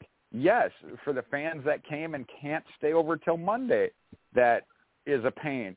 For the teams, it's a pain. I heard you talk about Sirius XM Radio, Dave Moody and Alex Hayden, I think it was. They weren't expecting any kind of delay like that. Alex is the one that was talking about, there was no indication of it. They didn't have rooms booked. So when they got delayed, they got to find a hotel room. And Alex was talking about rooming with Dave Moody. And I won't go into all that. You can go back and listen to it on the podcast, Sirius XM Speedway. But so, yeah, I mean, it's impactful to everybody and as a hassle. Like I said, NASCAR is aware of it. They've tried to go to a standard start time. If they see something, they know they want to get the whole race in, or at least to projected to halfway for the fans that are at the track. That's, again, a big portion. But the television viewership is also a big part of it, and that carries over to what you were talking about with the West Coast, of them having to then be up at being in the 9 a.m. Time window. So they got to look at the entire big picture before I think they start nitpicking. And to me, it goes back to some people, and I'll use the word fans loosely, but just want to find something to complain about and pick apart. I think so. The races have been starting at like 2:30 or 3:30 in the afternoon. This particular race was started earlier because it's at Dover Speedway, and they don't have lights. So NASCAR already made the effort to try to start this race earlier so that they could get the whole race in, and that the daylight would not be an issue. And if it is delayed, they can go a little bit longer now that we're into longer daylight days. But I think NASCAR already made that effort to start this race a lot earlier, just keeping in mind that, they don't have lights at Dover. I think maybe more of the issue, because I also did read that had Dover had lights, they maybe could have gotten the race in later in the day because the weather did clear, and they could have tried the track, and they maybe could have run that race if Dover had lights. So to me, I think more of the issue is what would it take to put lights up at Dover so that if there is a weather thing that comes up like what happened this weekend, they maybe could still handle the race on Sunday versus postponing it into Monday. Sharon, you brought up a very excellent point there, even for myself, of not having all the pieces. I hadn't thought about that, of tracks that don't have lights. That does come into play, and NASCAR does try to start it where they have a window. If it runs long, they have any kind of delay, whether it be weather, red flag, whatever, that they got a little bit of window before they lose the track due to darkness. We saw that at Martinsville a few years back. Now Dover does have the with a 1 mile track, and I know we got 1.5 mile tracks that are lit, but again, that's not cheap to just up and light a track. I'll tell you that. Yeah. So that is something that, again, like I said, even when you said it, I was like, man, I hadn't even thought about that, how that comes into play at different tracks. So that's where I say people need to get, think it through and get the entire full picture and understand what NASCAR's dealing with. It's not meeting just the fans, specifically even one person's fan or opinion on it, but mass majority, and then all the different components that go into it. I think overall they do a good job. Like I said, we've seen it, even if they can push up driver introductions and the pre-race stuff by 15 minutes, a half hour, they do what they can. And that starts with, for the fans at the track, because they know that those are the ones that are going to be most impacted, obviously, if they can't stay over, as well as I mentioned, the teams and everybody else that's involved with having to stay over and stay that extra day, the impact it has on the teams. You're talking about now you're losing a day at the shop and travel time to get ready for the next weekend.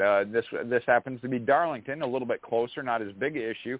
But when you're talking about, say, West Coast races, if they stay over till Monday, that puts them behind by a day, and that's a huge factor.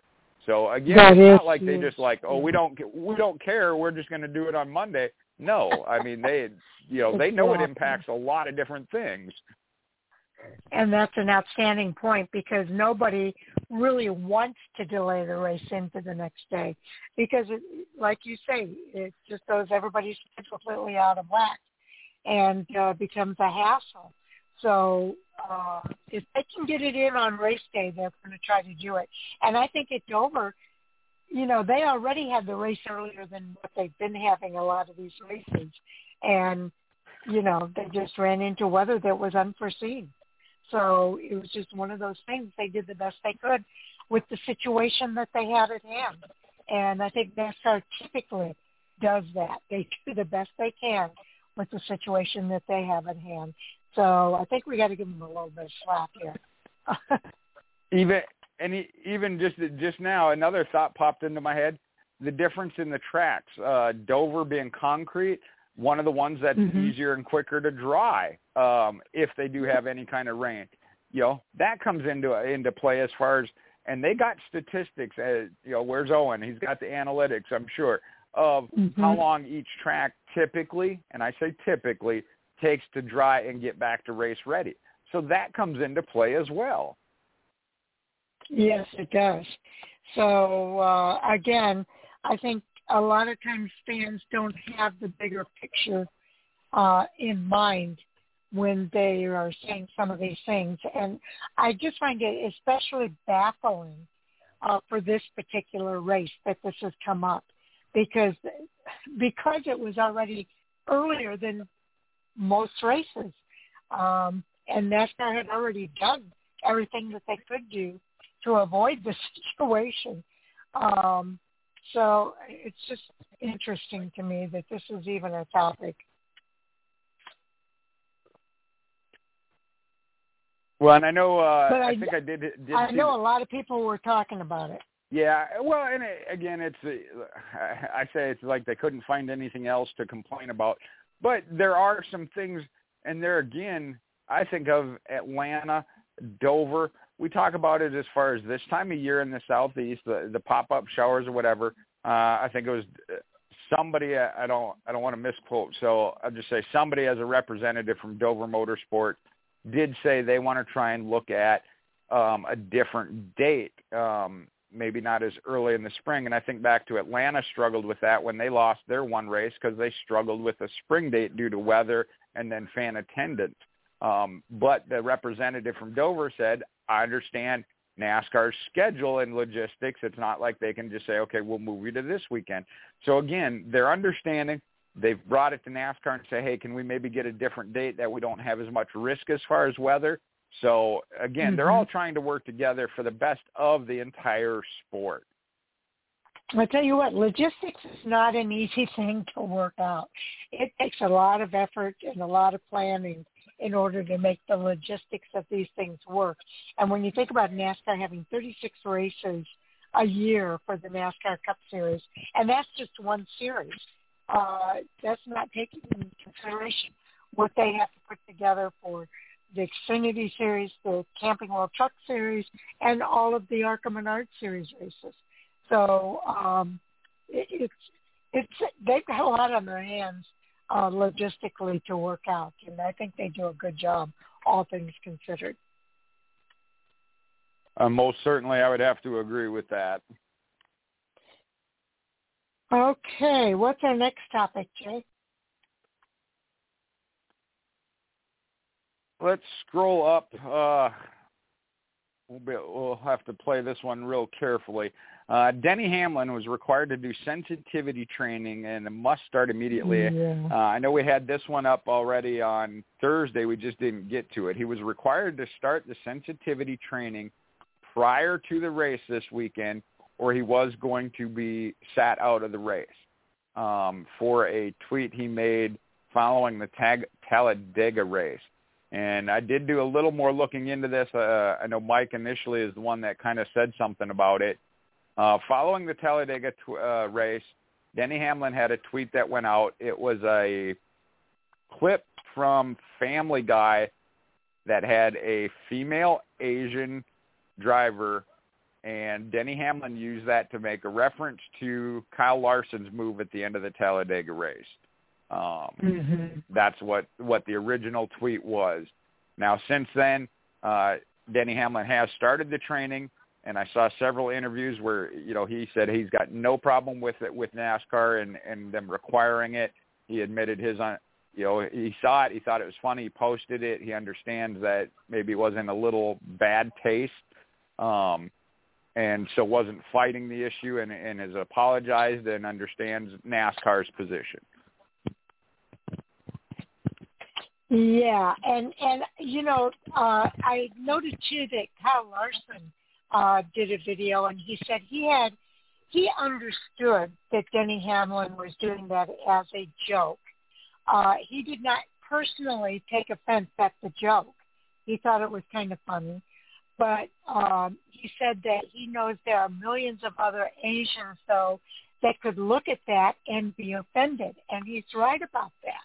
There are so many other people who we were just talking about. Sometimes new fans that come into the sport don't have the full context of what's happening and what it takes to put the logistics of some of these races into place. And a casual Asian person could look at that. Not that the person is casually Asian; they're more than casually Asian, but they may be a casual fan. May look at that and be offended by it. I think about, we don't do a lot of Polish jokes in Chicago because there are more Polish people in Chicago than there are in Warsaw, Poland. So you have to be that's what sensitivity training is all about. Sometimes we all do things that we look at later and think, yeah, I can see where somebody might have been offended. I didn't intend it that way, but I can see where somebody might take offense to, this particular joke or whatever. And that's what sensitivity training is all about, creating that awareness that some of the things that we do and say can be offensive to others. And it's raising the awareness bar, if you will, by asking people to go through sensitivity training so that they can avoid making those kinds of mistakes again in the future. Denny had no problem with it. Kyle Larson had no problem with it. But they both acknowledged that it could definitely be something that's offensive to millions of others that are of Asian descent. So it is important that Denny Hamlin go through this training, in my opinion. Jay, what are you? Well, I am not going to read Sharon. I'm sure I don't know if you read through all of Mike's. Yeah, Mike I did. was very fired. very fired up about this, and I partially agree with him. I don't take such a hardcore line as what he has, but I do partially understand. Again, this seems to be a societal change of people just want to harp on things. And I think a couple of situations that have popped into my head go back to Fuzzy Neller and Tiger Woods. When Tiger won, I don't know if it was his first Masters win, said something about as the champion, he gets to choose what's served at the dinner the next year or whatever, and made a comment. Okay. Yeah, was it maybe a little inappropriate? Okay, but Tiger didn't think nothing of it, just like you said here. Kyle Larson didn't take anything from it. It was a joke. It was not intended as a derogatory, malicious, attack. It was just kind of a joke. And thinking about it, as I found out more about it, it's kind of twofold, because it happened to also be a female driver. Mm-hmm. That was, so you could have your female drivers that take offense to it. So I understand where NASCAR is coming from as a corporation. And Mike and I talked about this, in the military, we had to be real careful about this. But there is also the, how do I say this, concept of take it for what it is, of just a joke, of humor. You mentioned, okay, and I grew up with them. Think about this. The more I thought about this, Jeff Foxworthy, they made millions off of, you might be a redneck if. You're telling me that wasn't offensive to some people? Okay, but that's exactly what it is, just humor and entertainment, okay? And I don't feel it was anything in a direct derogatory attack.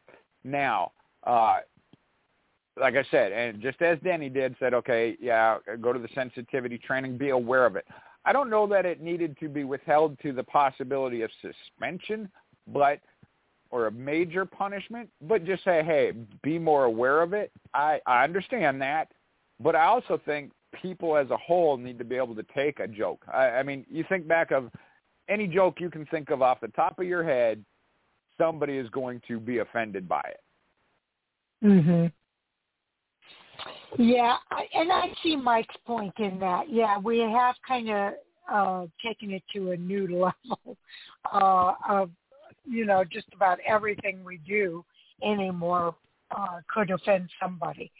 And sometimes it's just lighthearted humor.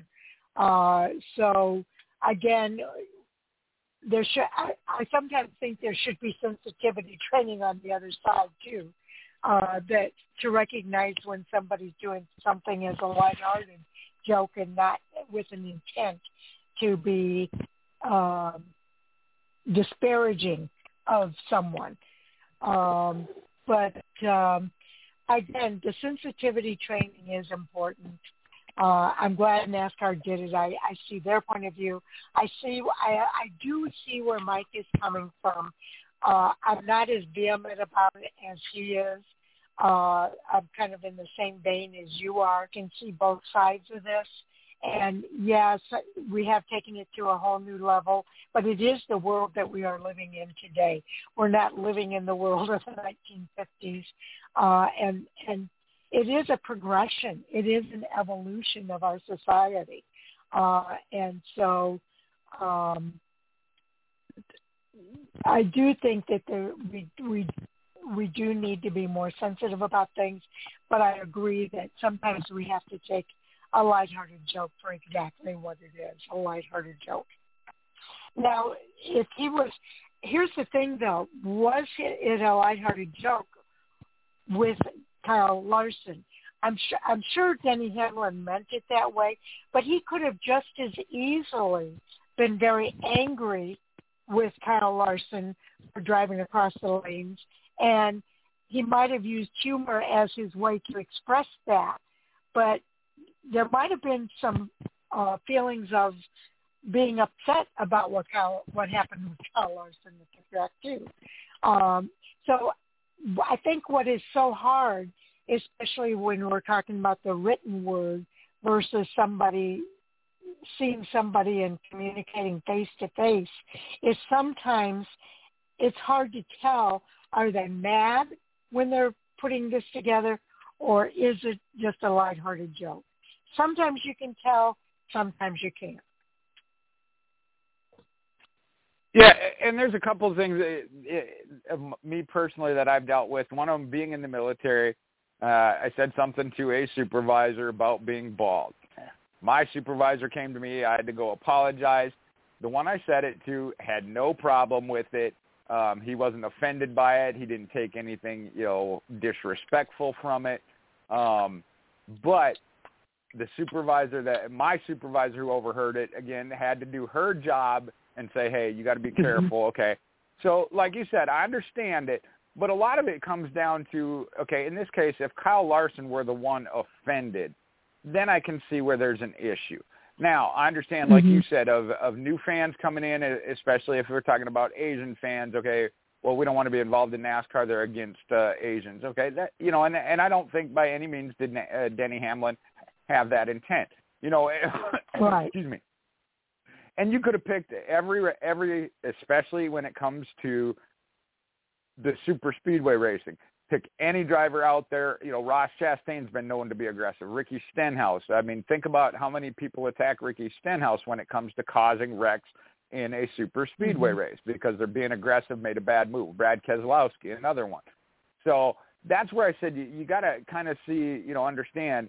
You could have picked any driver out there and said something about how they drove or a mistake they made in that race or a bad move, whatever. The other one that I personally dealt with was my brother-in-law is a farmer, and it had to do with chickens going to the chicken plant. They're going in to be slaughtered. PETA is upset because these chickens are sitting in a truck to go into the slaughterhouse for too long in the heat in the truck outside. They're going in to be slaughtered. What does it matter if they get a little hot prior to that? So that's where I think certain people and organizations like that want to take it to an extreme just to have a cause and cause controversy and ruckus. Well, it brings awareness to their cause.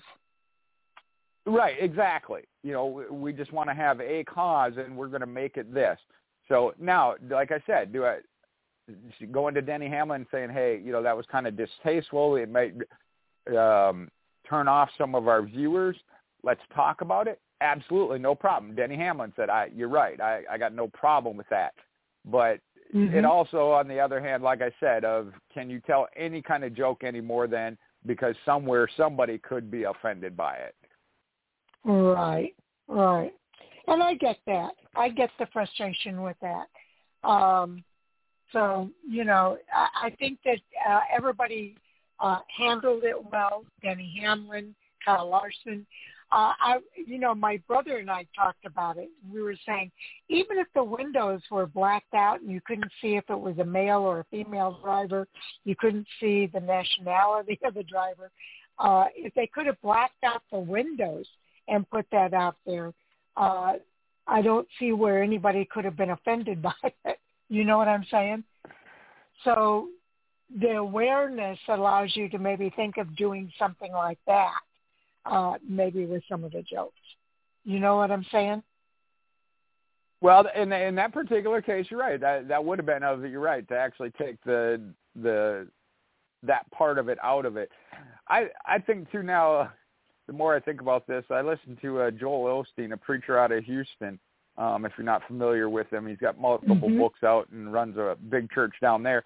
He starts every sermon with a joke, whether it be a blonde joke. A lot of times it does have to do with his wife or female. So, like I said, I mean, you can attack and find fault or be offended by anything you want, but is it really a big issue?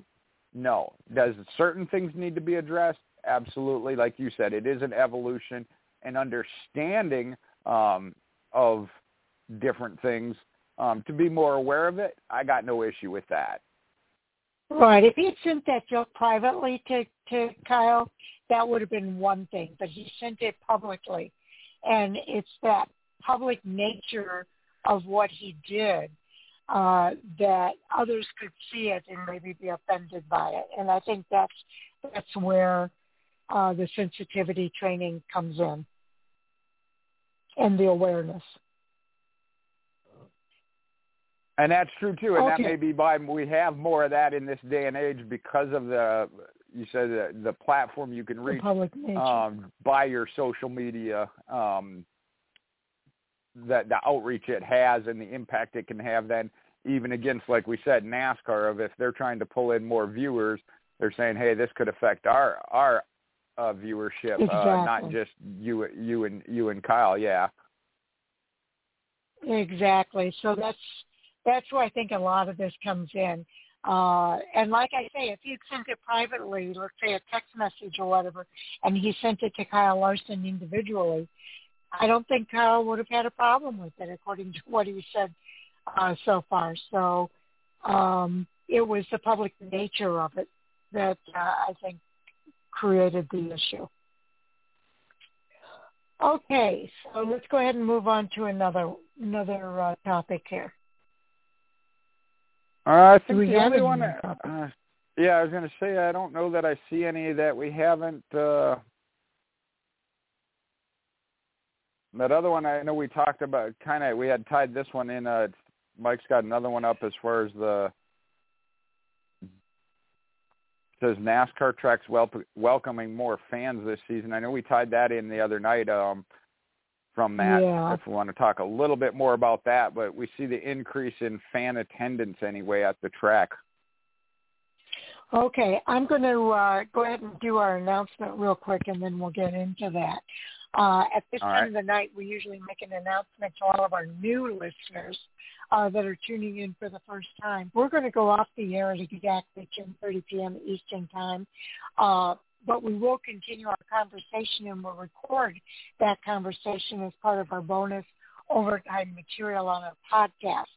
So what I'll do is I'll go out on social media, Twitter specifically, to let you know that the podcast is available. And at that point, you can go to our player located on our website, Fan4Racing.com, and just fast forward to the 2-hour mark to hear the rest of that conversation. And I just don't like our new listeners to be caught off guard with us going off air while we're still talking and not know how to hear the rest of that conversation. So we do this announcement every radio show at this point, just to make sure everybody knows how they can hear the rest of the conversation here on our Hot Topic Sound Off. Okay, with that, Jay, they're talking about the good news is that we're seeing more people at the racetrack this year, and especially, the Cup races, but also at some of the Xfinity and Camping World Truck Series races. And I do think that NASCAR is doing a better job of promoting the races. I know Mike brought it up a few weeks ago and kind of poking fun at it a little bit, that NASCAR was advertising itself during the races. And I really think it's a good idea that they're doing that, because they're encouraging people. They're telling people about upcoming races and where they can go to get tickets to go to those races. And think about it. If I'm a casual fan and I'm watching this, I just happened to this race on TV, and I'm thinking, wow, it'd be really cool to go to a race. As a casual fan who's maybe tuning in for the first time, I might not know where to go to buy tickets. So the fact that NASCAR is putting that out there during the races, this is where you can go to get tickets for the race at Kansas Speedway that's coming up in a few weeks. I think that's all great, and I think that promotion that they're doing during the races is maybe one of the reasons why we're seeing better attendance at a lot of these races. Fans know where to go to get those tickets now. Jay? This is one of those where I see so many different pieces, and I don't know that you can put your finger or thumb on one particular. You mentioned the advertising, even within their own race. Like you said, Mike brought that up of it bothers him. But, yeah, I do think it is a good thing. As you mentioned, if somebody flips in for that one race, they're seeing about the next one, how to get tickets. But also, you got the next-gen car. We have seen some great parity, some different names running up front, if not winning. We've seen Ross Chastain, Trackhouse Racing, winning races. So you're not seeing the powerhouse teams of Joe Gibbs Racing or Hendrick Motorsports. I say dominating, but now Hendrick Motorsports has every one of their 4 drivers still picking up a victory. So that could be a factor. We're coming out of the COVID and the pandemic to a degree, little by little. So there are so many aspects to this. I don't know that you can point it at one particular thing. In this particular case, this one was saying Mike responded to it with they need to do a better job with their digital and social media platforms, and they are. But then he doesn't like where and how they're doing it. But that's just one aspect to it. There are so many things, and that's the reason NASCAR went to this next-gen car. Make it more competitive, make it available to more teams, and get the variety. So. And that's going to lure in other manufacturers, which is going to bring in another particular fan base, I'm sure, or anti-fan base in certain cases. But so, yeah, there is so many. Again, it's not you can't just do one thing.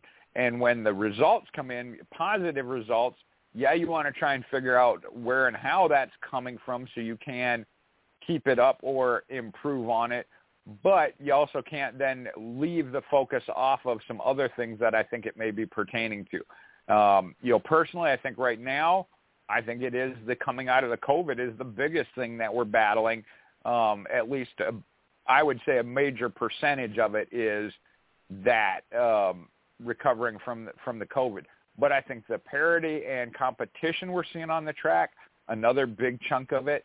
To me, I think the social media portion is probably the smaller portion, but is very important. I would not do it. Like Mike said, you got to do it and capitalize in that avenue.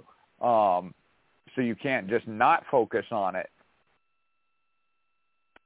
Yeah, and it's going to be interesting. I do see them doing things on social media. I'm not sure what more they could be doing. Because a lot of times I'll see NASCAR putting out a promotion of upcoming races, and in those promotions, for your tickets, the conversation sometimes that the water cooler conversations that take place after a race sometimes will attract people as well. So. I just think that, again, you brought up some good points. The fact that we're coming out of the COVID restrictions and fans can now get out and do things and be a part of things that we've missed doing. I think that definitely is contributing to the increases in attendance that we're seeing. But we're not just seeing it at the track. We're also seeing it at home with the television viewing. That's been up a little bit too. Now, I did bring up last week, I think it was slightly lower, and I think part of the reason why it might have been slightly lower is because more people are not at home watching it on TV. They're out at the track watching it at the track. So, again, it's a little bit of a wash there as far as viewership. For that 1%, I think it was the decline. I think that that can be accounted for. I think the health of the sport is very good. The next gen car is certainly giving us more parity at the track. We're seeing a lot of new drivers winning. Ross Chastain, a lot of people are watching him. He's gaining a lot of fans by getting the 2 wins that he's gotten for Trackhouse Racing. A lot of exposure has been given to Trackhouse Racing as a result of that. People love the stories behind the scenes, and I think that's part of what is attracting people too, is they're learning more about it as well. Okay. Jay's telling me he just got booted off the show, so I'm going to go ahead and end it here, unless Jay, if you want me to represent you, and your comments. I'll let him know that I can do that very quickly here.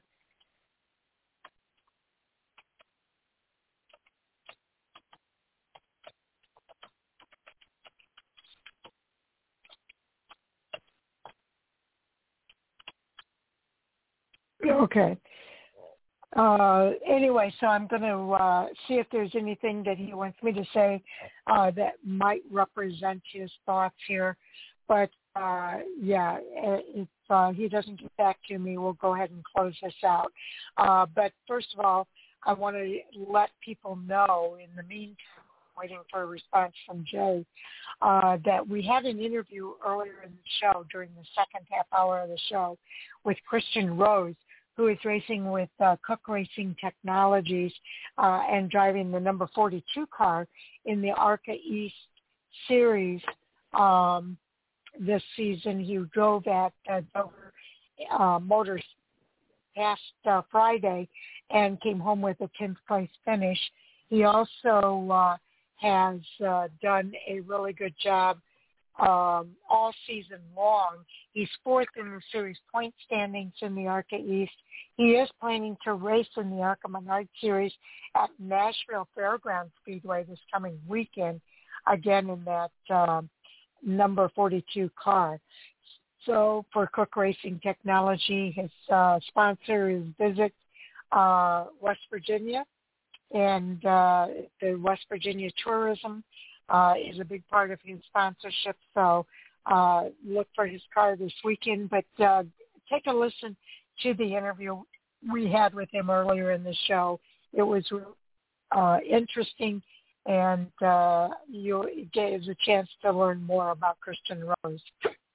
Okay, Jay is saying that he's already hit on the main points, so he's pretty much done here.